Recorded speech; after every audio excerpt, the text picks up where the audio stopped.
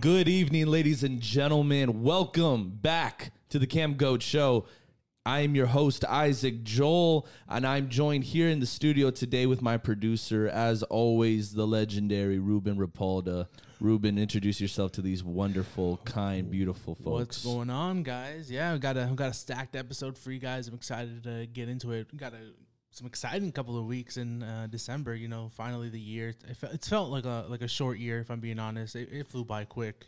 Oh, yeah, this year was not it. No. This was not the year at all, man. This year I describe as the sequel to the horror that was 2020's COVID. And I would say it wasn't as bad as 2020, but you know, it wasn't as bad, but it was the sequel. It was the effect. You know, there's a cause and an effect, and we felt the effect of everything. Oh, most definitely. It's the year that has felt, you know, the most normal, I'd say, and I feel like we're heading into the right direction. Yes. I know there's this new variant of their coming out. What is it? The COVID Delta Plus rewards members program, something like that. But I'm excited for the upcoming year. But man, we got one more to go, and let's get it on. I know, right, man? We're the year is over, and I have to admit that I am very excited for next year for so many reasons. Yeah. Beyond content wise, beyond what we're receiving on TV and in theaters. I'm talking about our own personal lives, our own personal projects, the avenues and the knowledge that we have gained from this year, I think, is just so valuable and is going to do us a lot of good come next year, man. It feels like it's been a while, but it hasn't. You know, we literally do these episodes every week, but so much happens within that week. So much goes on. First off, happy Thanksgiving to everybody who was celebrating with their families. I hope you all had a wonderful time. I hope you all ate really good. I know I did. I had to visit 2 houses, man, so I was full as hell. Ruben, how was your Thanksgiving? It was good, man. By the end, I felt like I overstuffed myself, but yeah, I took a couple days to recover from it. You know, little Thanksgiving hangover. But other than that, man, yeah. You know what gets me excited about Thanksgiving? What's that? Christmas Christmas is. I'm a huge Christmas guy. I think that's probably my favorite holiday because you know, for some people they'll look at that and be like, oh, you know, he's materialistic or something like that. Like, no, it's family time. Family time. Yeah. The movies, the snow, you know, the wardrobe, the music, everything. It's just a good time, and it's the end of the year. Yeah, you know, it's a time to reflect on the past and look forward to the future. And so for me, December, you know, for me, Christmas has always been the best time. And I'm so excited for everything that's coming out this month, man. We have a lot of movies coming out. We got West Side Story coming out. We have Matrix Resurrection coming out. We'll be checking those out. But more importantly, we got Spider-Man No Way Home tickets. About time. Ladies and gentlemen, I want to know who out there was able to receive their tickets for December 16th, Thursday. We were able to get tickets for the 3 o'clock showing, but we also got tickets for the 10:45 showing, and we'll be seeing it twice the same day.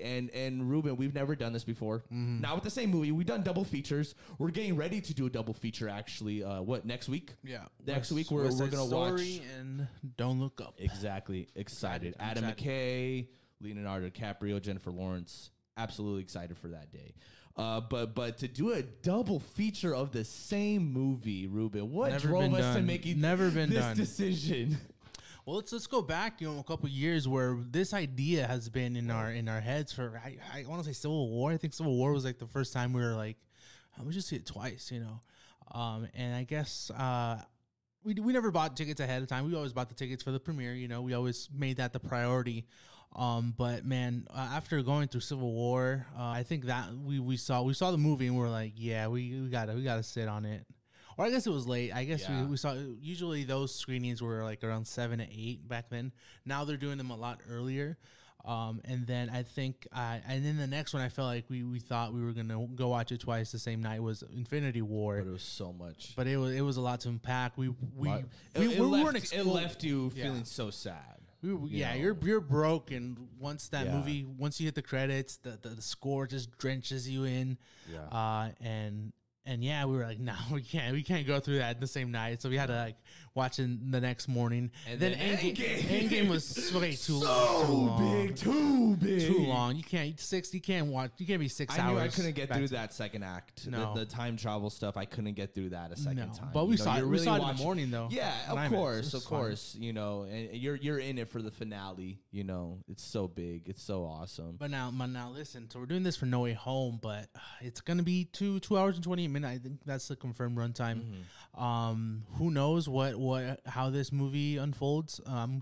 Because they're doing a screening, and they're only showing the first 40 minutes, dude. It's going on right now, actually. Are you kidding me? It's going on right now, 40 minutes. They're not showing anything beyond those 40 minutes because damn well it's spoilers is really getting into it after that point. Yeah, so they're doing the 40 minutes. I believe they're doing this. Well, they're saying there's 2 reasons out there right now. Some are saying that it's 40 minutes because they're doing this for the for the interview junkets that they're doing. Right. With Tom Holland and Zendaya, and also these aren't confirmed, but some are saying that some of like the scenes, some of the CGI isn't done, so they're not doing that. And then the other one, of course, is that they don't want to have any spoilers out there because in the past screenings, there's been some reviewers from the press that would spoil some stuff for people, just tweeting it out, not even doing any warnings. It happened with Eternals. They leaked like the post-credit scenes, and I believe that guy did get like banned from screenings or got his I don't think he got fined because he technically didn't break any NDAs, but he definitely got his his screening credentials. Yeah, removed. you're not coming around anymore. No, Sorry. he's out of there. So maybe that has something to do with it, with them not showing. It's nothing. This has never happened before. They've never done that where they'll show 40 minutes of the movie. That's it to the press. I don't think anything will spoil from that one. It's just such a shame that these reporters are just like kind of chasing a story clout, man. Yeah. It has nothing to do with like them being fans and No, wanting not to at all. interact with the community. No, it's nothing like that at all. It's piss us off, I guess. It's to be ahead of the curve. Be like, ooh, I know this, and I'm gonna get it out. I'll be the first one to get it out there. I do believe It's a shame, man. That you can't just enjoy it. The full version of the movie, I think, will premiere sometime early in the week the movie comes out. So I'd probably say Monday, Tuesday. We'll get some people who watch the full movie, which is fine. I feel like by then we have enough time to like delete Twitter or stay off social media, which is what I plan to do. I think I don't know how we're going to do this, but maybe we'll go see, because we're going to have like a huge chunk of time in between the viewings for us. So maybe we go and watch it the first time, come back, do a podcast, our first reactions, and maybe go see it a second time and then talk about our second reactions, because we'll be seeing it the second time with the crowd who hasn't seen it before. I highly doubt anybody would be there who had already seen it at the 3 o'clock. If they do, we'll notice. We'll be like, oh shoot, we saw you earlier, because we'll be out of there from like at 6, and then the movie's out like until 10. Yeah, so. We'll have like close to like 3 hours, 10:45, close to 11, plus Get trailers, man. Yeah, bang this out, and I'm with it. But but we haven't even talked about the tickets. Our experience. No, dude, getting them, the sites. If you're living under a rock, if you're not one to stay up late till midnight to get that new iPhone, to be one of the first in line for it, then good luck. Bro, I gotta say, it was easier to get a PS5 than to get No Way Home tickets on Jesus midnight. Christ. So let's start at the beginning. It was weird how they're doing the tickets, because some theaters were doing it at 12 o'clock Eastern, and then some were doing it at 12 o'clock local time. For us, the movie theater we go to is Harkins, and it's like a West. I'm a rewards member. Yeah, we're rewards members. It's more a Southwest chain. California, Arizona, I think Texas has some. I'm not too sure, but it's something here. It's local. Harkins is a very local spot here in Arizona, and so It's so cathedral. I hit them up, and I was like, so when are the tickets dropping? And they were telling me 12 local time, and of course, you know, they don't drop locally. They drop a little earlier. I think like they drop like an hour earlier than I thought. Right. So I didn't. Well, I was thankfully I was refreshing beforehand because I knew this was gonna happen. Yeah. And immediately when those tickets came out, the everything crashed. The Harkins website, Fandango, Atom, all the websites. So you can't even like load to find the movie on the website. And AMC was even worse. Thank God we don't go to AMC because AMC, like some people didn't get uncomfortable and anything. overpriced. Yeah, it's AMC. I mean, I don't know. It's just I don't think we have like an AMC near us. I mean, the closest one is like what 20 minutes away. Yeah. Tanger outlets, right around there. And yeah, it's just AMC. We're just not like in the ecosystem, I think, because they have that plan where like you can watch movies every week. I guess like $20 you watch 3 movies a week, which is pretty cool. I just haven't done like the math and see if it's worth it or because we get concessions discounted with Harkins. So huge discounts, huge discounts, dude. You're talking about like seriously, like a medium popcorn will probably run you like $7, and then we get it for free. Yeah, for free. For free every time you go. Every time, and if you want to upgrade it, it's $1. Yeah. You want to upgrade it to an extra large, it's $1.50. You know, so it's literally like huge savings, man. And then if you have a loyalty cup, you know, you're only paying $1 for an icy or a drink. You know, it doesn't cost more. So we save so much money, and we get a lot of snacks too. 'Cause at that point, we're like, well, we might as well get candy. We might as well get pretzels. And no, you don't get discounts on those, but those are. That's what you're saving on. We'll probably get ourselves like a couple of drinks at the bar. I never spend more than $10 for Yeah. concessions. And AMC, I remember one time we went to see IMAX and like it was starting out like what $30 Yeah. for everything. So it's just been a lot easier for us to be dedicated to that. And then, you know, we're just used to how their seating arrangement is and how we buy tickets and stuff, the app and all that. And then we have points and stuff. We're getting off track here, but we got the tickets. It started working. I think I used Atom tickets, which I didn't even know existed because I remember using Atom like Age of Ultron days, and I haven't even heard about them. You know, Neither had I. Yeah. I was like, "What are you talking What's Atom? about? What Atom. the hell is Atom?" Black Adam.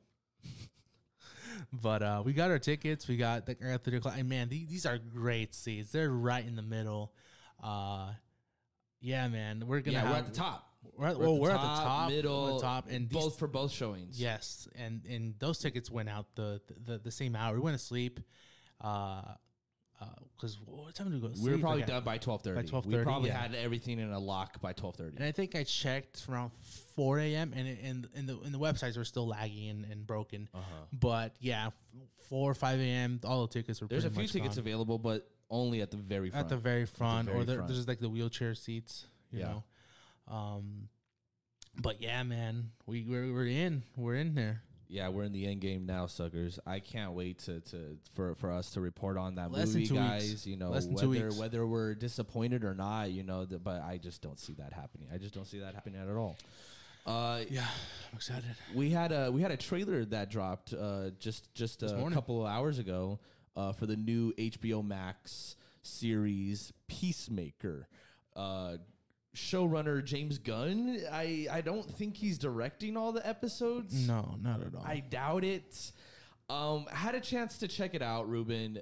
I gotta say, I didn't really like the initial trailer that came out. Was it during fandom? Yeah, it was during fandom. Yeah. It didn't really spark with me because the tone was just completely opposite from what Suicide Squad was. You know, I was getting ready to see a big budget TV show, but they really just gave us an office style, low saturated TV series of Peacemaker. It looks really low budget, and that was really kind of disappointing for me, you know, because I was so used to the bigger scales. I thought it was going to be on the same caliber, but it doesn't seem to be like on the same caliber at all. Then this clip came out. This clip where he just wakes up from the hospital and is talking to the janitor, and hilarious, dude. Absolutely hilarious. It was great. Really, I was hooked. Yeah, definitely like kind of switched my mind about it. I was like, okay, these trailers, these marketings are just whoever is behind these damn posters, whoever's behind these damn edits, someone really needs to fire. Because it just doesn't do your guys' product justice. It doesn't. It really doesn't. And, and I have no issue with like the product changing. I'm okay with things not being what it is that I expect them to be, but it's just the way that you present them. That's all it is. This second trailer that dropped was meaty. I think close to 3 minutes. Gives a lot of awesome action. And it starts a lot better off than I think than the other ones. Yeah. I'm still not 100% sold on this show. I'm sure it's going to win me over once we watch. I'm sure it's going to like kind of like have this like high of being really like, funny, and then it's going to get like really like emotional, because there was this turning point in the trailer where he started to question who he is. And, his saying is I love peace. I don't care how many women, children I have to kill to get it. And then he's faced with the situation of killing children. And and when he comes up to that, he freezes. He needs reasons. He needs validation for why he's doing that. And his superiors are telling him, dude, that's literally your whole shtick. Yeah. Why are you like questioning it? Why are you ganging us up on us now about it? So I'm excited for the story aspect of where they're going to take his character arc. I'm excited for that. I hate when the trailers cut out all of censor the cursing and everything like that. I wish there was more vulgarity to it. It's a PG-13 trailer. It doesn't give any of that stuff away, but I say just make a red band trailer. You might as well just make a red band. Mm-hmm. Are you excited at all for the series, Ruben? Yeah, When does definitely. it come out? Definitely, it comes on January 13th. Okay, so middle January. Yeah. It's fine because there's not really coming out that time. Right. It'd be kind of weird. Well, I wouldn't say weird, but it's just December's so stacked with Hawkeye, and then we're gonna get not Mandalorian, the Book of Boba Fett. Near the end of the year, so there's no room to drop it really. Mm-hmm. I mean, so I'm excited. I'm excited to see it. I'm curious how many episodes they're gonna do with the show. But yeah, man, John Cena, I think he's killing it right now. With everything he's doing, I don't know who John Cena. Yeah, John Cena. Yeah, and then that cast too. I feel like that cast around him is really great. I really like them in Suicide Good Squad. supporting cast. Yeah, new members too, new additions, new heroes. Yeah, that nerdy guy. I don't know what his name is, but I really liked his bits in this. I think it's gonna be like a good, right contrast to Peacemaker. But yeah, I mean, I thought the trailer was fine. I do think it was way better than the first one. Mm-hmm. Kind of glad they kind of sold me a little more. I was kind of getting a little worried. Yeah. But yeah, I'm excited. I'm excited to watch it. And I can't wait. Definitely better than the first trailer. Oh yeah. Can't wait to see it. Can't wait to talk about it with you guys. We're going to move on to our next topic and discussion for today. We're going to kind of go a little bit into not really take too much of a dive into this. Deep dive. Yeah, I don't really want to take a stand on this or let's just get it on. I kind of just want to report on this. I need to choose my words very carefully on this topic, everybody. Okay. Ridley Scott, back on the news. He's back, and he's defending his movie as a director. Yeah, I would does. Ridley Scott defends House of Gucci after the Gucci family's alarmingly insulting criticisms. Apparently, the family members, the people who actually lived this, were not too happy about their betrayal take on this story. The production of the film did not bother at all to consult the heirs before describing Aldo Gucci, president of the company for 30 years, who was played by Al Pacino in the film, and the members of the Gucci family as thugs, ignorant and insensitive to the world around them.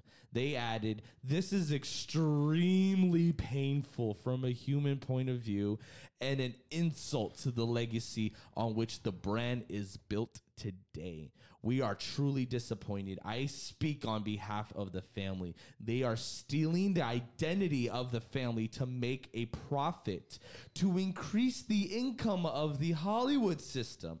Our family has an identity privacy. We can talk about everything, but there is a borderline that cannot be crossed." Wow, man. Wow. The people that, I'm sorry, this goes on a little bit more. The people that were writing from the family to us at the onset were alarmingly insulting, saying that Al Pacino did not represent physically Aldo Gucci in any shape or form. Frankly, how could they be better represented than by Al Pacino? Excuse me, you probably have the best actors in the world. You should be so fucking lucky, said Ridley Scott. So this is kind of this little excerpt right here is what everybody's talking about right now. You know, pointing fingers at each other. Yeah, pretty much, man. And we're talking about adults here. We're talking about grown people. And look, listen, ladies and gentlemen, I want it on the record that I am only 23 years old, and I have a lot of experience of online bullying, you know, people just running their mouths. People just want to break you down, just want you to literally kill yourself. Like, seriously, nothing would make them happier for your existence to just be gone from the world. And I have been through this at a young age. I have been through this in high school. I have been through this in my early years. I'm going through this now. And what I have come to realize, especially in the last 2 years with COVID and everything, was that there is no stopping it. There is no stopping people from having their opinions, from feeling the way that they feel, from believing in their truth and then you believing in your truth. There's always going to be no, correct that. My father always used to say there's always 3 sides to the story. 3 sides to the story. There's your side, there's my side, then there's the truth. And so recently I had some horrible things said about me online that I felt did not represent my character, that wasn't true at all to any degree. And every urge in me wanted to defend myself, wanted to back myself up. And then I really took a step back from the situation. I put my phone in the drawer. I left and I realized I can't stop it. And I'm going to have to learn to live with this and not engage with it. I can't keep engaging with these people. I can't keep engaging with people who just want to see me fail, want to see me quit, that don't believe in me. I have to keep going. I have to ignore that, and I have to believe in myself. If there's people, some people, yeah, of course, there's people around me that believe in me, but at the end of the day, I have to believe in me the most. So I feel, as a director, if you believe in your product, if you believe the choices that you made, the decisions that you have to make for the movie, then you got to stand by it. You got to stand by it, and you can't get defensive when stuff like this happens. You're going to have to just ignore it, just shut it out, no comment, If he can go to bed at night knowing that he tried to reach out to the family and get their side of the story and get them better represented, then that's his truth. But the family themselves are saying that nobody bothered to contact us. This was a Hollywood stunt. And that disappoints me. That disappoints me that you're not reaching out, whether you like them or not. The best example that I could give you guys off the top of my head is Adam McKay, who directed this movie called Vice, who was about the vice president, Dick Cheney, played by Christian Bale. And I really like this movie. And Adam McKay is on record saying, I tried to reach out to them, and they didn't. They wanted nothing to do with it. So I did my best, and I relied on all my information from the books, from what I read in the shelves and on literature. I did my best to not even give my own like point of view on things, to not put my like political beliefs in there. You know, it's all like it's supposed to be subjective. You know. So that's a good example of a director doing their best to honor, you know, what they can, and at the end of the day, they're left with what they're left with. I just don't think this is a really good look, you know, for Ridley Scott, you know, for him to just go on, you know, and respond. And I'm sure they're going to respond back, and then he's going to respond back, and it's going to be a back and forth thing. And then maybe 6 months from now, they make up and they take a picture together. We'll see that, you know, this is just, it's so Hollywood, man. It's so Hollywood of these people. What do you think about this, Ruben? Yeah, man, it's just back and forth. We didn't watch the movie. High school in chatter. Hope it's not a stunt to get the movie out there, since it's not doing so well. It's not doing so hot. So who knows what they're doing? You know, Ridley Scott. You know, I guess it's his thing to say or do stuff to get his name out there in the articles, get us, you know, to talk about him. Yeah. And even then, with his attempts, it's not helping his movies at all. You know. No, House of Gucci's budget was $75 million, and as of right now, the box office is at 38.7. Yeah, million. so it's pretty much gonna stay there because no one's gonna, especially with the movies that are coming out, they're gonna start pulling that movie out of theaters. So yeah, Last Duel is on its last days. Yeah, so not a great year for Ridley Scott. You know, could have been a great year because he had two movies. Yeah, two movies definitely. Could have been his year, man. Yeah, hopefully they for future Ridley Scott movies they tackle it a different way. Get the hype of the movie out there. Make better movies, I guess, too. Yeah. Yeah.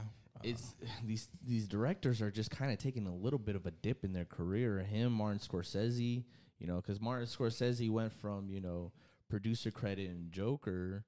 He was going to direct it, but then he bounced down to producer credit, did The Irishman. That didn't do too hot. And then he did The Card Counter with Oscar Isaac, that lame poker movie on Apple TV. No, don't blame Apple TV. That was Amazon. Amazon? Was it Amazon? Yeah, if it was on Apple TV, it'd be good. Yeah. So it just seems like just their misses, projects are just not hitting. Yeah, they're not what they used to be, or the potential and the hype. They'll bounce back though. I feel like, you know, I feel like every director. Hopefully, because I liked the Martian with Matt Damon. I thought that was a great movie, a great bounce back, a great comeback for Ridley Scott. Yeah. And then these two movies came out, and I was just like scratching my head, like, what happened? Yeah. And listen, man, I haven't seen House of Gucci, but I heard not good things about Jared Leto's performance. Yeah, I've heard mixed. It's been mixed for the stuff I've seen. The accents are not good, the costumes are not good, and we just said right now the portrayal isn't even good. So, and it's over. What is it, like 240? It's a long movie. I forget the runtime. Yeah, but I just don't think that's worth me sitting through. I hear it has a lot of similarities to The Godfather, but not really. 38. Okay, it's a long movie, man. I'd rather see Spider-Man twice. I guess I really am a millennial. Let's keep it going, though. I think we got some reviews to talk about. We've been watching a bunch of stuff, you know.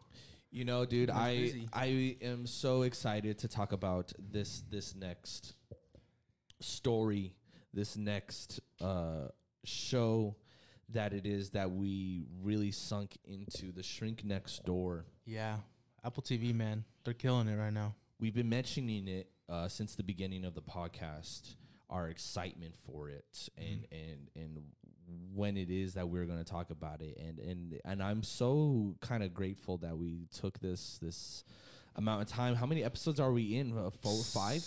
We just watched 6, I think. We just watched the 6th episode. I think so, yeah. We just watched the 6th episode. Yeah, that's right. Because the first 3 came out. Big old chunk. Insane, man. Insane. And we watched the first 3 literally back to back.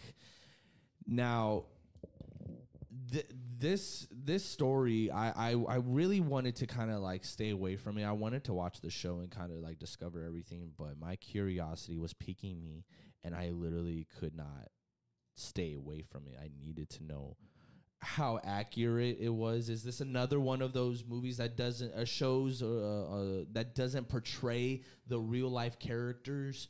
And it does. This show leaves me so speechless for a lot of reasons. We're talking about Will Ferrell and Paul Rudd, Catherine Hahn, and their acting on this caliber has leveled up so much, man. They've always been capable of acting like this. They've done smaller roles. If you haven't seen Stranger Than Fiction, if you haven't seen Everything Must Go, those are 2 really heartbreaking movies with Will Ferrell. And he's doing his best in those movies to step away from the comedy and to really, really tell the story that needs to be told. And he brings that back with this character, with Marty. This show has a lot of that, the similar elements of Dirty John. Dirty John is another one of those podcasts turned into a TV show, a drama TV show with big name actors. Eric Bana was in there. And it portrays, again, another one that portrays everybody well. The family, the people, the victims were all like part of that. The Shrink Next Door follows the story of Marty Markowitz, who is the CEO of a fabric company, and his therapist Isaac Hirschkoff. And when Marty has a lot of social anxiety issues, and he's not really able to stand up for himself. He was born rich, wealthy, him and his sister, and his parents are dead. And so he feels, and the company is all on his shoulders. He's the one that's running it. He's the oldest. And he feels so much pressure. He just broke up with his girlfriend, who he feels was like using him. She wanted tickets to go on a trip that he said, no, we're broken up. I'm not giving you the tickets. And she's, well, you promised me this trip, so you have to give me the tickets. This dude was just didn't have a spine, man. Couldn't stand up for himself for nothing, and was recommended by his sister to go see Isaac Hirschkoff. So he goes and visits this therapist, and instantly feels like this man cares about him, because he does things a little unorthodox, which at first comes off in a good way. If I'm being honest. He takes them outside the office. He takes them outside. They walk around the streets. They look like just a couple of guys walking around, talking, having a regular conversation. And he's trying to figure Marty out, and relate to him and understand him. And then by the end of it, Isaac tells him, you know what, Marty, I'm gonna take you on as a client if you'll have me. I can change everything. I can make everything better. I will make all of the pain, all of the hurt go away if you just stick by me. And this is the first time in a long time that he's felt a friend. You know, it's his therapist, but he doesn't have anyone out there to care for him on that kind of level. But he's paying this guy to care for him. He's paying him to listen to him. Now, business is business, but then it starts to cross boundaries. There's a certain point when Isaac tells him, he's like, you know what, I'm starting to get real tired of hearing from you, Marty. Fine. You're always telling me that you're fine. Every time you tell me you're fine, I want you to put $1 inside this jar. And so he's like, oh, okay, all right. So he puts $1 in there. And day by day, that's really starts to pile up because all Marty can feel is being fine. He starts to give him a little bit of encouragement. He starts to build him up a little bit. And then Marty invites him over to his job. He says, look, you do such a good job at inspiring me, at building me up. You could do the same for my employees. I need help with that. And maybe I could learn from that. Like a seminar. You come by for one day, talk to them, no big deal. And even Isaac is like, well, wow, I've never done anything like that before. I've never been asked to do anything like that before. I guess I could try. And there's no bullshit in this guy. He's being completely honest with him. And it's all, I don't want to say it's all Marty, but it is all Marty inviting him over, telling him, no, that's okay. Don't feel like you're being too much. It's okay. So he goes over to his job and he does, rile everybody up, but then he overstays his welcome. Weeks go by, years go by. Isaac Hershkopf encourages Marty to stop seeing his sister. And his sister has children. And he stops seeing his nieces and his nephews. And he misses them and thinks about them all the time. But it got bad where his sister did steal from him. But only because he was being difficult to speak to. It started to feel like they weren't talking to Marty anymore. It felt like Isaac was living in his brain and speaking through him. It's like, where was this stuff coming from, Marty? Who is this guy? Started to really change who he was. Started to cut people out of his life. Again, years go by. And then one day, they start a foundation, a charity, where they're both named in the same account.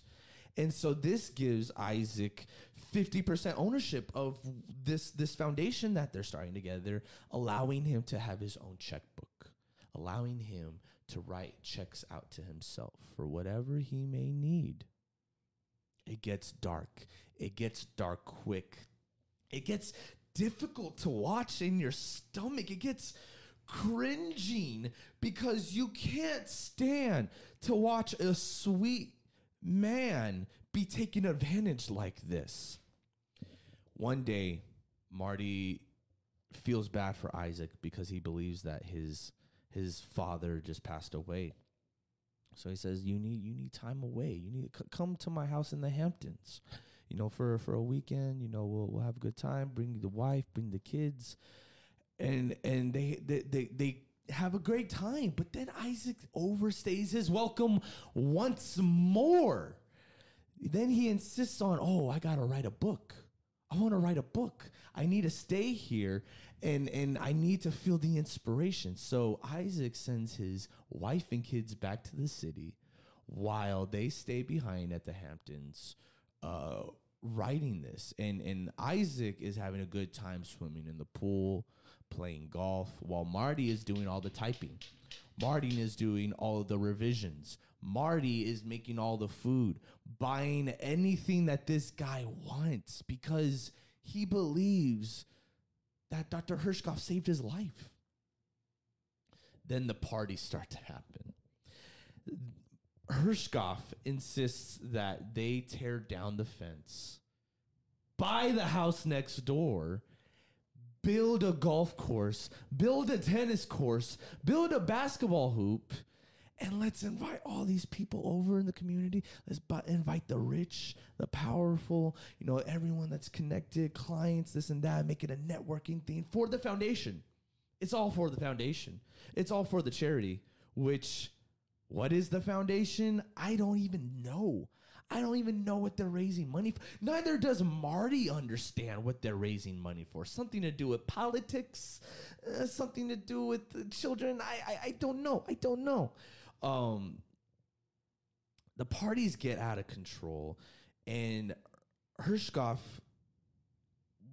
starts to decorate the house, starts to take things down, puts up pictures of him and his clients, and now he's starting to see celebrity clients. Now his name is kind of getting big.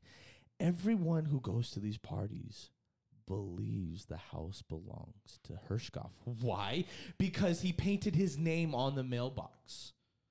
They have to pay for a shuttle to go all the way to the city and drop the people off. And then they drop them back off in the city at 10 o'clock. And at first, people love this. At first, the parties are insane. Everyone's having a great time. But then they start to get older.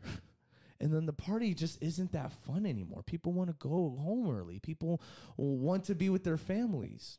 People start to see through Hershkopf. But Marty isn't. Marty gives up his Hampton home and is now living in the guest house in the back and has nothing and dresses like he's the custodian worker. He doesn't wear fancy clothes. He doesn't care about that lifestyle. He only cares about being loved, being cared for, his family. He's constantly thinking about his family because he gets these fish. He builds a pond right by the guest house where he's been living for years. He builds this pond and names all of the fish. At one point, he had this beautiful cherry tree in his backyard. Marty. Again, this is his family's home that they've owned for over 50 since the 50s for over 50 years. It's generations of Marty's family. And when he looks at this beautiful cherry tree, it reminds him of his mother who's no longer with him. And Hershkopf insists that they have to take down the tree to make space for all of this other stuff. And Marty's just like, yeah, I'll think about it. But then he's pushing him and keeps insisting that we have to take the tree down. And Marty at one point tries to stand up for himself. He's like, well, listen, I don't think it is that I have a problem with the tree. I think it is that you have a problem with the tree. And Hershkopf believes that because he's a psychiatrist that he knows everything and that he knows better. And he tells Marty, you have an unhealthy sexual relationship with this tree. And he really makes him feel bad about himself. And none of this is true. But he has this way of manipulating him into believing that he feels this way when he doesn't feel that way. He doesn't feel shameful for loving this tree, for remembering his mother. And Hershkopf threatens to leave him. Threatens that I'm not a good therapist. I don't know what it is I'm doing. I should just leave in the morning and quit and we'll call it at that. This breaks Marty, and this pushes him over the edge to chop the tree down so that his therapist, his best friend, doesn't leave him. I'm only hitting the tip of the iceberg with this, ladies and gentlemen. This is a true story and a New York Times podcast that you can listen to, and I really encourage that you guys listen to it. I have had the chance to listen to it front and back already, and we're still going through the show. The show isn't over yet. It's close, but it has gotten really deep. It has gotten really difficult at times to get through. Wouldn't you say so, Ruben? More so than Chucky. Yeah, man. This show has been a lot, man. We've gone through a lot in only 6 episodes.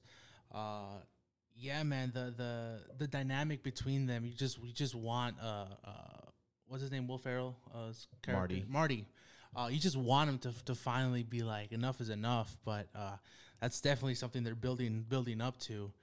And yeah, I feel it like with this last episode, you start to feel like, okay, you kind of see it in him, but not really, because I don't want to spoil the last episode, but. I do feel like he's kind of, maybe kind of catching on, but not really, because he's in denial the whole time through the show that he's not taking advantage of him. He's his friend. Why would he? Yeah, definitely. And I feel like it's Definitely maybe like mental illness is something in there too. Trust issues, stuff like that. And I feel like it's being told in a good way, and at times it's very uncomfortable. But I do love the way the directing they're doing. Even then, even also to the performances too, the accents are amazing. I feel like they really Jewish Brooklyn accents. Yeah, they really sell it, and they sell the setting, the years, man, the years this takes place. Like, I believe the last episode takes place in 2007, and for me, I feel like, no, that's not that long ago, but in reality, that's what, almost, that's Iron Man. 15, how many years is it? 13? Yeah. No, 15 years. Yeah. Wow. And that's a period piece. Dang, 2007. I remember, where I was in 2007, and to see that setting being like a historical, time, I guess. So I'm excited to see where this goes, and where we see Marty and Ike, see how it plays off, because I don't know if Isaac, I don't remember Isaac mentioning this, but like in the first episode, we kind of see like the present day. We kind of see a glimpse of like the how far the abuse has gone. Yeah, how far he went through it, and we see his pain and his suffering. And I think it was really well done to tease that in the beginning, because we're like, oh my God, why is he like this? Like, something must have happened. And they age them really good too. Yeah, because you're seeing them get older and older. The gray hair, the this is wrinkles, a span of like 10, 15 years. They look good. Yeah, most definitely. And so I'm excited to see where they finish it, because I believe there's 2 episodes left. I believe it's because I think it's 8 episodes in total. So I'm excited to see it's about to end, because this last episode, I felt like they took like the years by quickly. I believe it started like in 97. So I think it went 10 years, just one episode. And with this next episode's coming out, it's moving even closer to present time. Because I do notice that, like, in the screenshot of the next episode, he has like a full on white beard, Yeah. So yeah, it's gonna be exciting to see what happens next. Do we finally see the tipping point? I'm excited. Yeah, ladies and gentlemen, we'll definitely be reporting on the finale when that comes out. But I hope that this is enough to get you excited. We definitely did not spoil anything. Like I said, we're just hitting the tip of the iceberg. There is so much relationships and dynamics to unpack in the show. So I was talking about it just the other day to my mom, who doesn't have Apple TV, and she was instantly convinced that and signed up, and now she's watching it. She's in deep on it, and there's so many other shows on there, guys, that you definitely should check out. Moving on to our next topic in discussion, we on TV series. We just got done watching the season finale for Chucky. And we just got done watching episode 3 of Hawkeye. Yeah. And both of these shows have been really unabashedly just fun and exciting, dude. Absolutely thrill riding. Talking about the finale for Chucky, it really got big, guys. It really got big, and we confirmed. We know last episode we didn't know if we were gonna get a season 2 or not. We now know we are getting that second season. Let's go. Where that's going exactly, we don't even know. I heard something about an all new cast. Are you serious? Is that real? No, I think that wasn't real. Okay, man, you had me for a second. Yeah, but that's kind of. There's no way they can do that, because they set up that some of these characters are still around. Yeah. But Chucky is everywhere now, guys. He has spread. He is vast. He's a virus. He's a virus. There's no getting rid of him. No. This series, man, I didn't know what to expect with me not being a horror / Chucky fan. Just I just never really watched the movies. I know, I've known Chucky my whole life for what it was, Right. The pop culture impact Chucky has had. And so I was interested to see how I learned that this is, taking place in that universe, in that Chucky universe of the original movies. And that's just such an interesting idea, to cover. and to do it on a TV show, to really get to know these new characters, get more Chucky. I feel like you'll get more personality at Chucky than those movies, because the main it's an ego trip for Chucky, especially at the end, because he's faced with versions of himself. You know, the human version, the doll version, and they all think collectively kind of different. You know, they were asking that question, what's off, are babies off limits? What's the age gap for what we can kill, what we can't?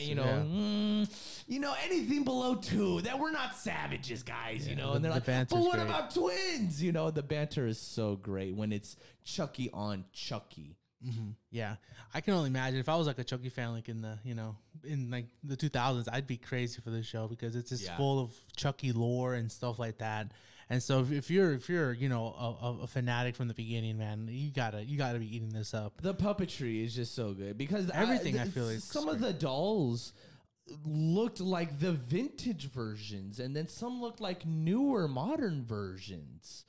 Oh, there was a hilarious part. It was my favorite part, when he was like, "We're gonna party like it's 1999." He's great. Like kind of like dancing and wiggling, and just the animatronics for the facial expressions. It really feels like this doll is so alive, man. Yeah, I don't think we haven't watched like the behind the scenes for the finale. I really want to. We didn't. We got to watch that, because every episode they would do that. But yeah, Jake had an awesome moment at the end. I don't want to spoil. I don't want to spoil it. But Jake really came around for the show, man. He really came in clutch. Mm-hmm. That's all I'm gonna say. Yeah, I was worried about the cast. I really thought they were gonna take a backseat in this episode, because it's kind of started like that in the beginning. Also knowing that the finale was like 90 minutes. On TV technically, so with commercials, but yeah, usually you don't get that with TV stuff at all. Usually specials and stuff like that. So it was cool to see that extended. It felt like a movie, really, because we're getting different acts, in this episode. And yeah, they really came through with the starting cast, and I'm excited to see what they do. They're gonna be maybe a little older. Well, it comes out next year, so we won't really have like a time gap. Yeah, it's gonna be shooting back to back essentially. Watching the kids age. Yeah, man. They looked younger in the beginning of the show, and now they are starting to look older. Mm-hmm. Yeah, because I believe they're like around the age where, like, voices change and stuff like that. And yeah, man, overall the execution of this show, the gore, man, at the end, this finale, man, was great. Some of the stuff they did with Chucky, and how it went. Right.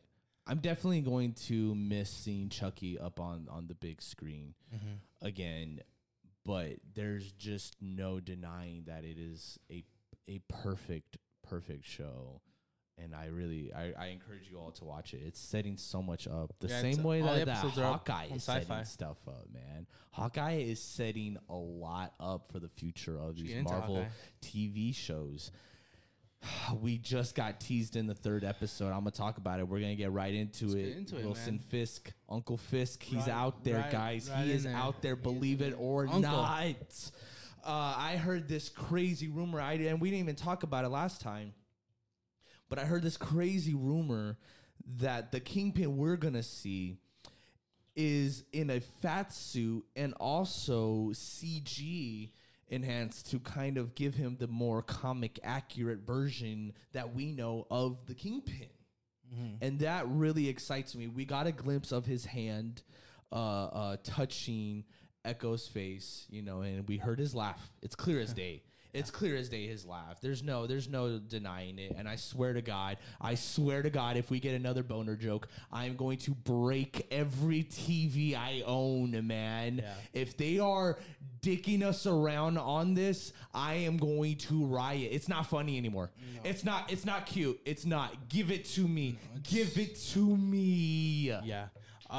Hearing those reports about the fat suit and the CGI at first sounds goofy and a little concerning. I'd feel like Scooby Doo this, but with having Wilson Fisk in this universe, and Marvel obviously, universe. having him, because obviously this isn't going to be the same one from the Daredevil series, because that's officially not canon due to Netflix and stuff like that. So they're starting all over. But to have the actor Vincent D'Onofrio, is it? Yeah. I messed it up. My bad. But to have him, he was born to play Kingpin, and he killed it in Daredevil. There's nobody else, definitely. And so bringing him into this world, I gotta feel you gotta make him look a little more menacing, a little more, kind of brute type, Especially since we've seen like Ultimate Kingpin in Spider-Man PS4.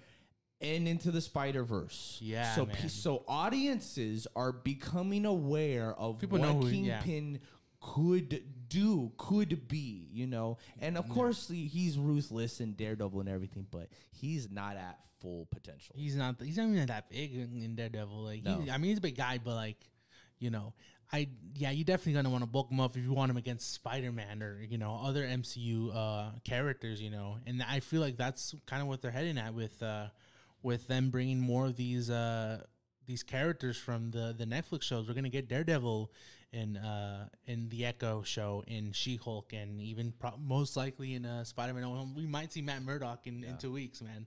Yeah. We're gonna in the same week, even possibly. I'm convinced that we're going to see Fisk first, and then we see Matt Murdock in No Way Home, like the next week after that. Yeah, I'm not because what, Hawkeye episode Wednesday? Yeah, and Wednesday? Spider-Man Thursday. Yeah, that's all I'm saying. Yeah, I'm not getting too excited for Matt Murdock because I definitely think they can find a way to cut it if they want to. So I'm not expecting it, but if we do get it, it's gonna be a big surprise because we are going to get Matt Murdock in the MCU. That's confirmed. But hopefully we do get our first glimpse of him in No Way Home. It's just insane to know that Hawkeye, Clint Barton was going after him. That's one of the guys that was on the list during that period of those 5 years when everybody was snapped. Yeah, man. The action's getting better. Yeah, the action's getting better. A lot. However, the car chase was a little. It got out of hand. Yeah, typical Marvel getting a little bit out of hand. Listen, if you saw Shang-Chi, you know what I'm talking about. That train, the bus sequence. It starts off cool. You're like, okay, I like seeing people fight. It kind of reminded me of Nobody when he's like fighting those guys in the bus. That stuff's awesome because you're actually watching them in a real bus do that stuff. But then the CG and then the green screen and then the flips and I thought it was okay. It wasn't, it wasn't the best stuff. It got out of hand for me. It got so big and my brain couldn't handle it. It turned into mush. Yeah. That's what happened with this car chase in the Hawkeye. With Hawkeye, it started good. I really like the one shot stuff. That stuff I felt was really good. I think for me, it's just I felt like you do see that Disney Plus budget started kicking a little bit, Yeah. Which I guess is fine, I wouldn't want a Hawkeye movie, I guess, especially with this storyline. I feel like you definitely gotta marinate these characters with Kate Bishop, Echo. Like I feel like you wouldn't be able to do that in a movie, especially with all like the stuff we're getting, the backstory we're getting. Like with Echo, we got her in her younger years. Same with Kate Bishop in the first episode. So I'm kind of glad that we're kind of getting to know these characters. Glad we're using Clint Barton to get us into that world, to get us into these characters, into that underground world, because it makes sense for Hawkeye. He's a guy without superpowers, like. And in those 5 years, he was all alone basically. The Avengers were pretty much gone. Tony was, building a family. Steve Rogers was trying to recover. He lost everything. He lost his best friend and stuff. So Hawkeye himself, he lost his family. And he was in that underground world. And I'm glad they're diving in. I think they'll dive a little more into it, definitely with Yelena, because nobody knows who Ronin is. Yeah, not even Kate Bishop. Yeah, I do think it's gonna leak out because in the Black Widow post credit scene, Yelena has that picture of Hawkeye with the Ronin suit. Yeah. He's unmasked. I'm really interested to see how, because there's only, 2 episodes left? No. What episode did we just watch? 3? We have 3 more. Oh, we have 3 more. Okay. 3 more. There's a lot of stuff they gotta tackle. We gotta finish with the Echo, Kingpin, Yelena, and to see where this one goes, because I don't think they're doing a season 2 for this. Yeah. No, they shouldn't. No, I think we're just gonna cut into Young Avengers with Kate Bishop. Or maybe they might do a season 2 with just Kate Bishop. Maybe get her feet wet a little more before she does Young Avengers. I think Jeremy Renner is starting to like this Marvel money. Yeah. So he's not. Yeah, right. I don't think he's gonna go anywhere. I'm sure we'll see him maybe back on the big screen in a cameo. Yeah, I definitely do think there you can have some role.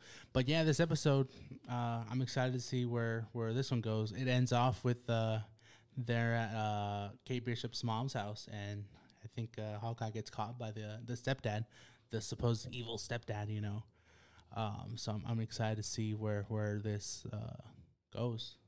Yeah, I don't think he's actually evil. I think he's kind of like looking evil Really? and You acting don't think sus, he's evil? but he's probably like a good guy. Maybe he knows Clint Barton. I think in the comics they used to work together, Yeah. him and his character. Yeah. So we'll see how that goes. Moving on to our next topics and discussion, where I really wanted to mention this Christmas movie, guys.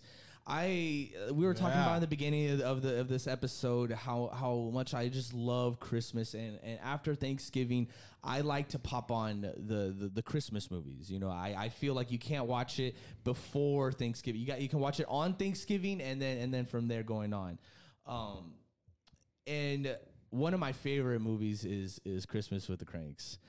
And I just discovered the other day that it is only 5% on Rotten Tomatoes. That's the movie you would say that's like your favorite. That's your go-to. It's when the season starts. What's your go-to then? When the season, I don't know, man. There's so many good ones. You got, How the Grinch Stole Christmas. You have Christmas Story.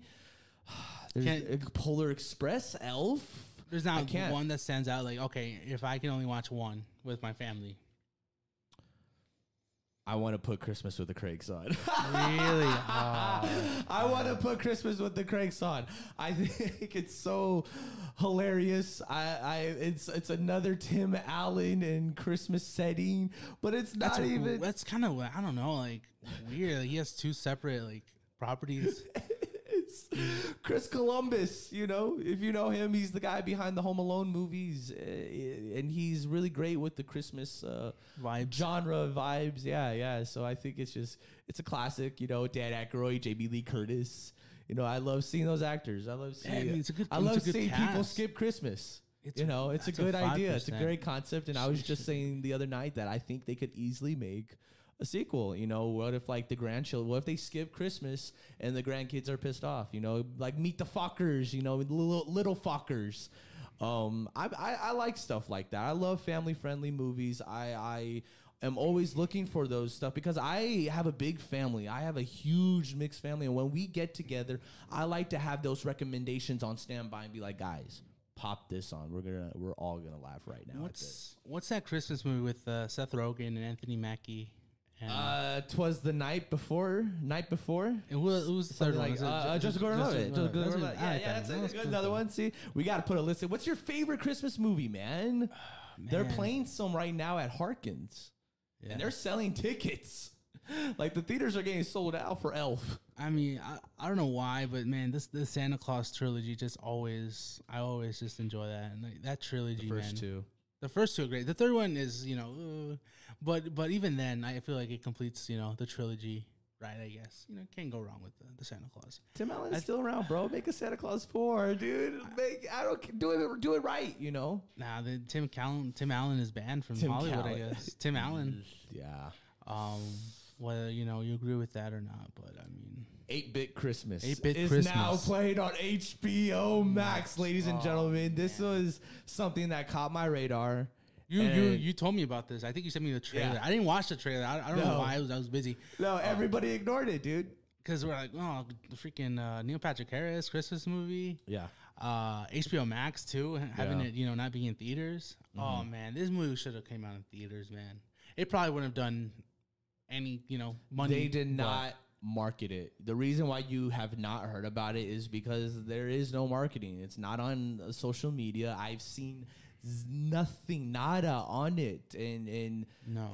I feel awful about that. I really do. But I'm here to talk about why you guys should absolutely watch this. Get everyone together. It is filled with surprises, twists, and turns. It went to places I wasn't expecting it to go. It has this vibe of The Princess Bride and Christmas Story. Yeah. And those two are I love both of those properties.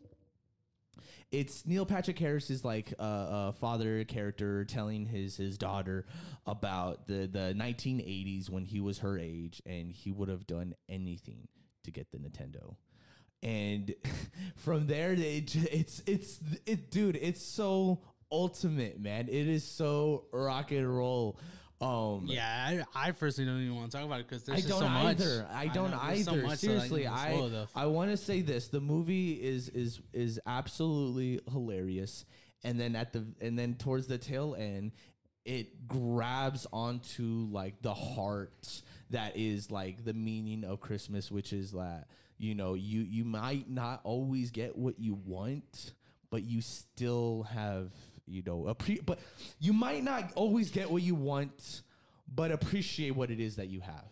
Yeah, and I feel like it really hits that message hard. Yeah, I feel like every kid can relate to that. Like, sometimes, you want, even for I feel kids these days, maybe kids want the PS5, but sometimes the new iPhone. Yeah, it can't always their happen. first phone. Yeah, and it's happened to me before in the past. I really wanted that, toy, or I wanted that, device, and and you don't get it. It doesn't happen. Yeah, but you still and some, when you're a kid, sometimes you don't.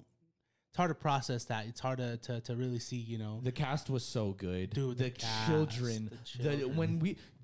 We are such huge fans of watching great children actors. Because that is they always say in Hollywood the two things that you guys should never work with: animals and kids. Yeah. It's just so hard. But they can really make or break the movie, man, are 100% professionals. David Cross made an awesome cameo, man. One of my favorite. Another actor we need more. We need more of David Cross. He does. And who plays the dad?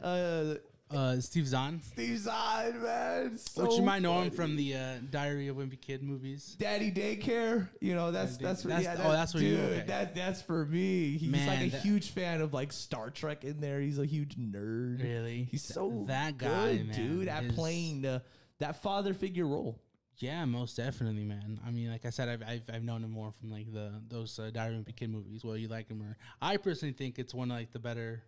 Diary of Wimpy Kid 2 is my favorite movie. It's honestly, a great we need movie. to rewatch them because I remember we rewatched like all of them, and even then, the worst one was the third one. Yeah, and I haven't watched the reboot. Soft reboot. Wait, did we watch the reboot or no? No, we did not. We got it, and though. I will not. No, we will. No, it's on Disney Plus, I think. I will burn myself to the stake. They recasted the whole cast because they. And now there's an animated series. I'm excited to watch that. We'll watch that later. You're not excited? You're not looking forward to that? No, well, listen, no, I don't want to get too caught up in it, but I'll just say that I'm not excited to have to rewatch the first book all over again. Really? Yeah, that's it. Yeah, that's it. I've seen. I know the story. I've read the book. They should have done this from the beginning, or what? I like the live action. No, I like the live action. I think those stories are meant to be told live action. But yeah, the dad really. I wasn't expecting the way it went through the end. I really didn't think he was going to be a major. I thought it was going to be the dad. He's not really a part of the story. The arc of the movie. And they trick you like that. Yeah, man, and it's something you got to watch with either your family or even if you want to do it alone. But definitely, I can't wait to watch this movie with my family. Like it's definitely one that's gonna. There's a hilarious sequence. Mm-hmm. Where I just want to talk about this one scene. We're not going to spoil any of the movie. There's so many moments. Wait, which one is I'm telling you guys. There's so many moments. There's the TV, the karate. There's so much stuff. But I'm talking about the mall sequence. I know it. The mall sequence. Okay, when the little boy takes his eye off his sister for a second and loses her. They find her. She's outside. And the dad is yelling at him. And you're like, oh, man, you feel bad for the kid. Getting yelled at. He got distracted in front of everybody. Yeah.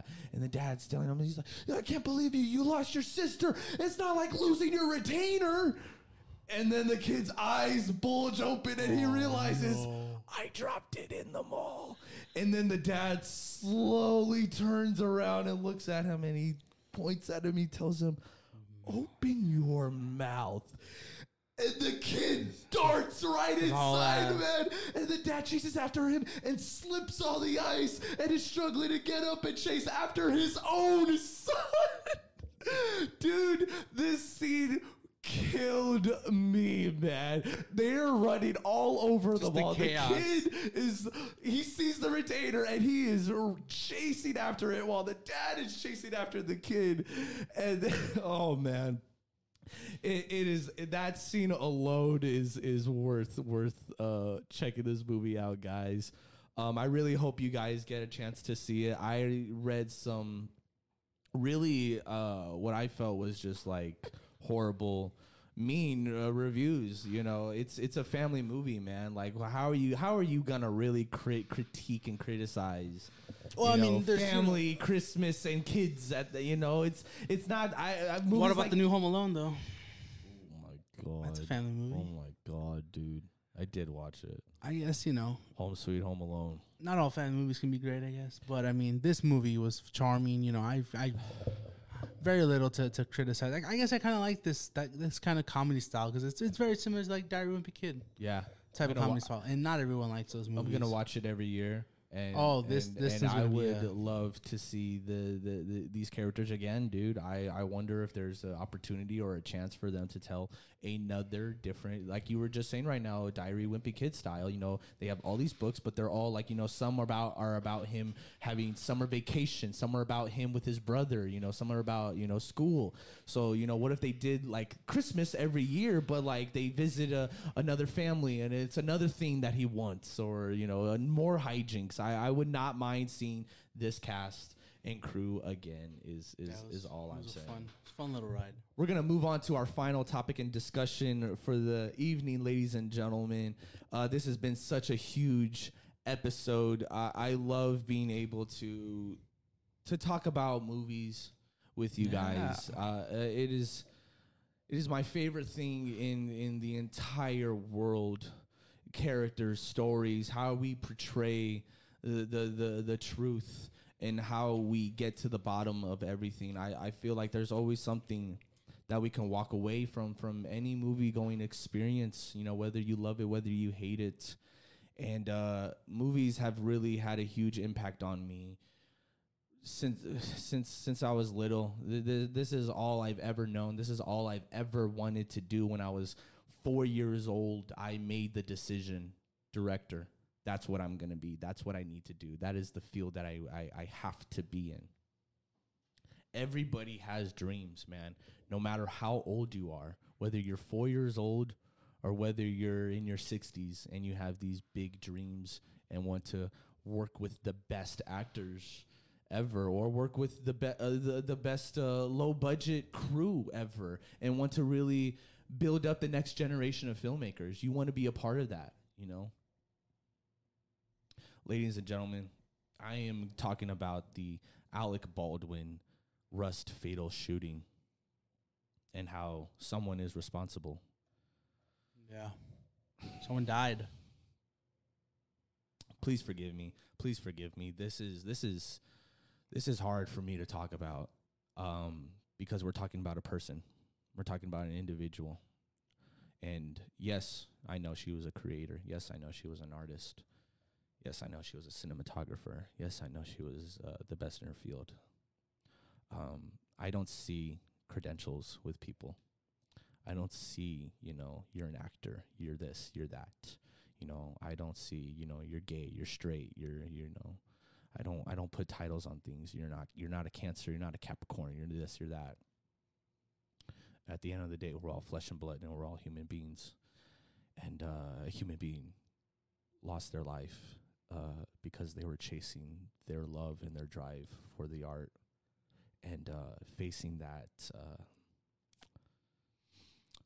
that reality is tough. You know, I look back at a lot of my experience as a filmmaker, and I actually can't believe that I'm still alive today, because I've been on sets with real live weapons. And of course, you know, everybody was careful. Everyone always wanted to protect me. And I want to say it to everybody, I appreciate all of the people on those sets, those music videos, those commercials. I appreciate you guys for always saying, you know, watch out for Isaac. You know, they mentioned me by name. You know, I'm the cameraman. You know, they always were looking after me and always, you know, wanting to make sure I was in a safe distance, or you know, we weren't using this, or no one took that out. The safeties were on. It's empty. This, that. You know, it's a prop gun. It's this. It's that. You know, I really appreciate everybody for that. But it just kind of like opens your eyes, like, wow. Even with all that, even knowing all of that, you know, anything can truly happen, and you don't know. Nobody knows as of right now what happened and what went on this set, and how live ammunition, how a live bullet got into a box filled with dummies. They're still investigating. There's still a live investigation out. Alec Baldwin just had a in-depth sit-down interview last night. Was it on ABC News? Yeah, it was an ABC. It was ABC. ABC covered it. Type, yeah. It was also streaming on Hulu. You can watch all of it on Hulu if you have an account on there. No commercials. And I did see a lot of people criticize him. You really think this is the time to go and do a whole 4K interview, looking nice in a suit, you know, making yourself look like the victim. Really fast. Damned if you do, damned if you don't. I say the investigation has taken a long time, and he said himself, you know, whether you agree with anything of this or not, you know, we're just here reporting it. He felt that he couldn't wait that long for the investigation to go on. You know, he needed the truth and his perspective out there, you know, immediately. They needed to know what he needed, it all on the record. It had to be all on the record. He talked about the experience. He talked about what led up to the events and how he was under her direction. If you guys are unfamiliar with the terms on set, a cold gun usually does mean, you know, that the barrel is empty, you know, that it's not loaded. It's not loaded. Yeah. You know, that everything's okay, you know, or vice versa. So everybody believed that it was a cold gun on set, and they were lining up the shot, and she's behind the camera, Helene, and directing him, telling him, you know, put it down, put it here, put it there, you know, right there, right there, right there, and then he puts it there, and then she's like telling him to kind of cock it back a little bit. You know, his hand was not on the trigger because he took training, he took, you know, courses and everything about that. Not only in his past experiences, but specifically for this set on this movie, they had to go through all of that stuff, man. And so he pulls, you know, he's pulling the release back, and it fired off, and she collapsed. And he said that it didn't cross his mind for 45 minutes that, oh, she got shot. He started talking about how, you know, this happens from time to time, that, like, you know, maybe she got hit, maybe she fainted from the noise, but then also another individual got shot and was screaming and crying and in a lot of pain, and he was very confused as to what's happening right now. What just happened? And yeah.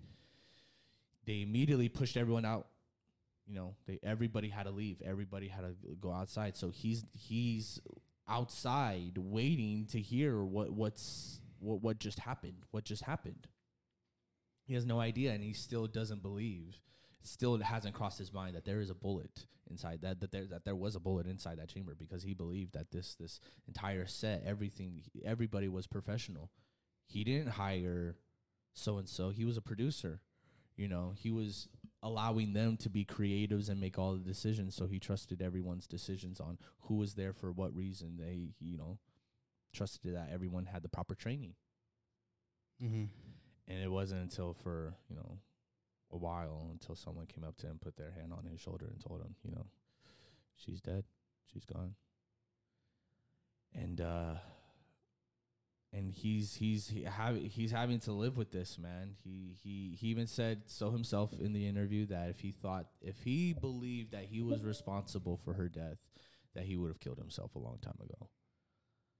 So he has a lot of faith. Something to say, man. That's crazy. He has a lot of faith that they will find out What happened, how that gun had a real bullet in its chamber. But I really recommend that you guys go and listen to it, go and check it out, and hear it for yourself. Yeah, form your own opinion.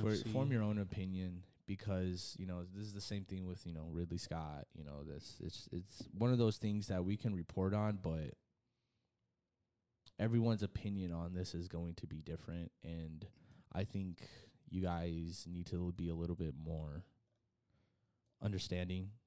Because, of course, I know everybody's, defense is, I always make sure I always make sure it's empty. I always make sure the safety's on. I always make sure everyone wants to be so quick to make sure, that they're perfect. Everyone wants to point fingers and feel like they're better than so-and-so. And I understand that it shouldn't take someone losing their life in order for us to learn from our mistakes. And I don't even know what the mistake is right now. No one really knows. Yeah, we don't know what went wrong. Who knows if we're gonna know? Because this, there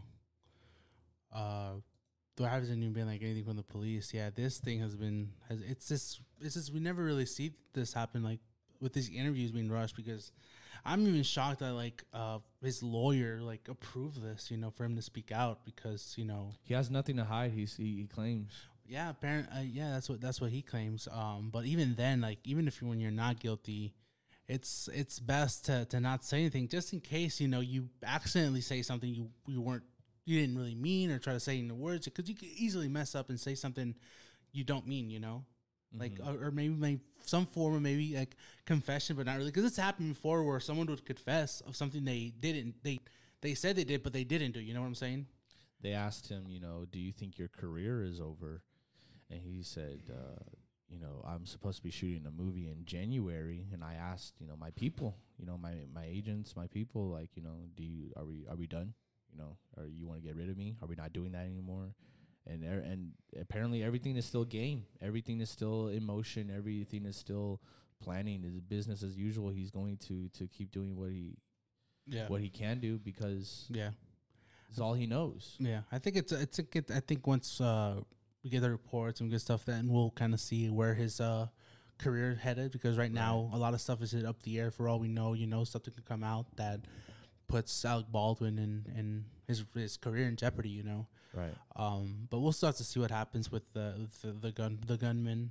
Well, not the gunman, the person in charge of the props. See what happened with her, and also she was directing Alec Baldwin, so yeah, it's tough to put him in spot and call him guilty when he's just doing what he's being told. Her husband has been extremely supportive towards him. Mm-hmm. He knows that it wasn't his fault. Yeah.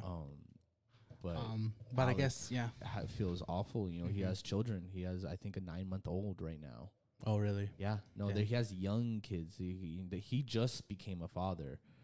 He didn't have children from before, so he has, I think the oldest might be 10 or 11, 12, something like that.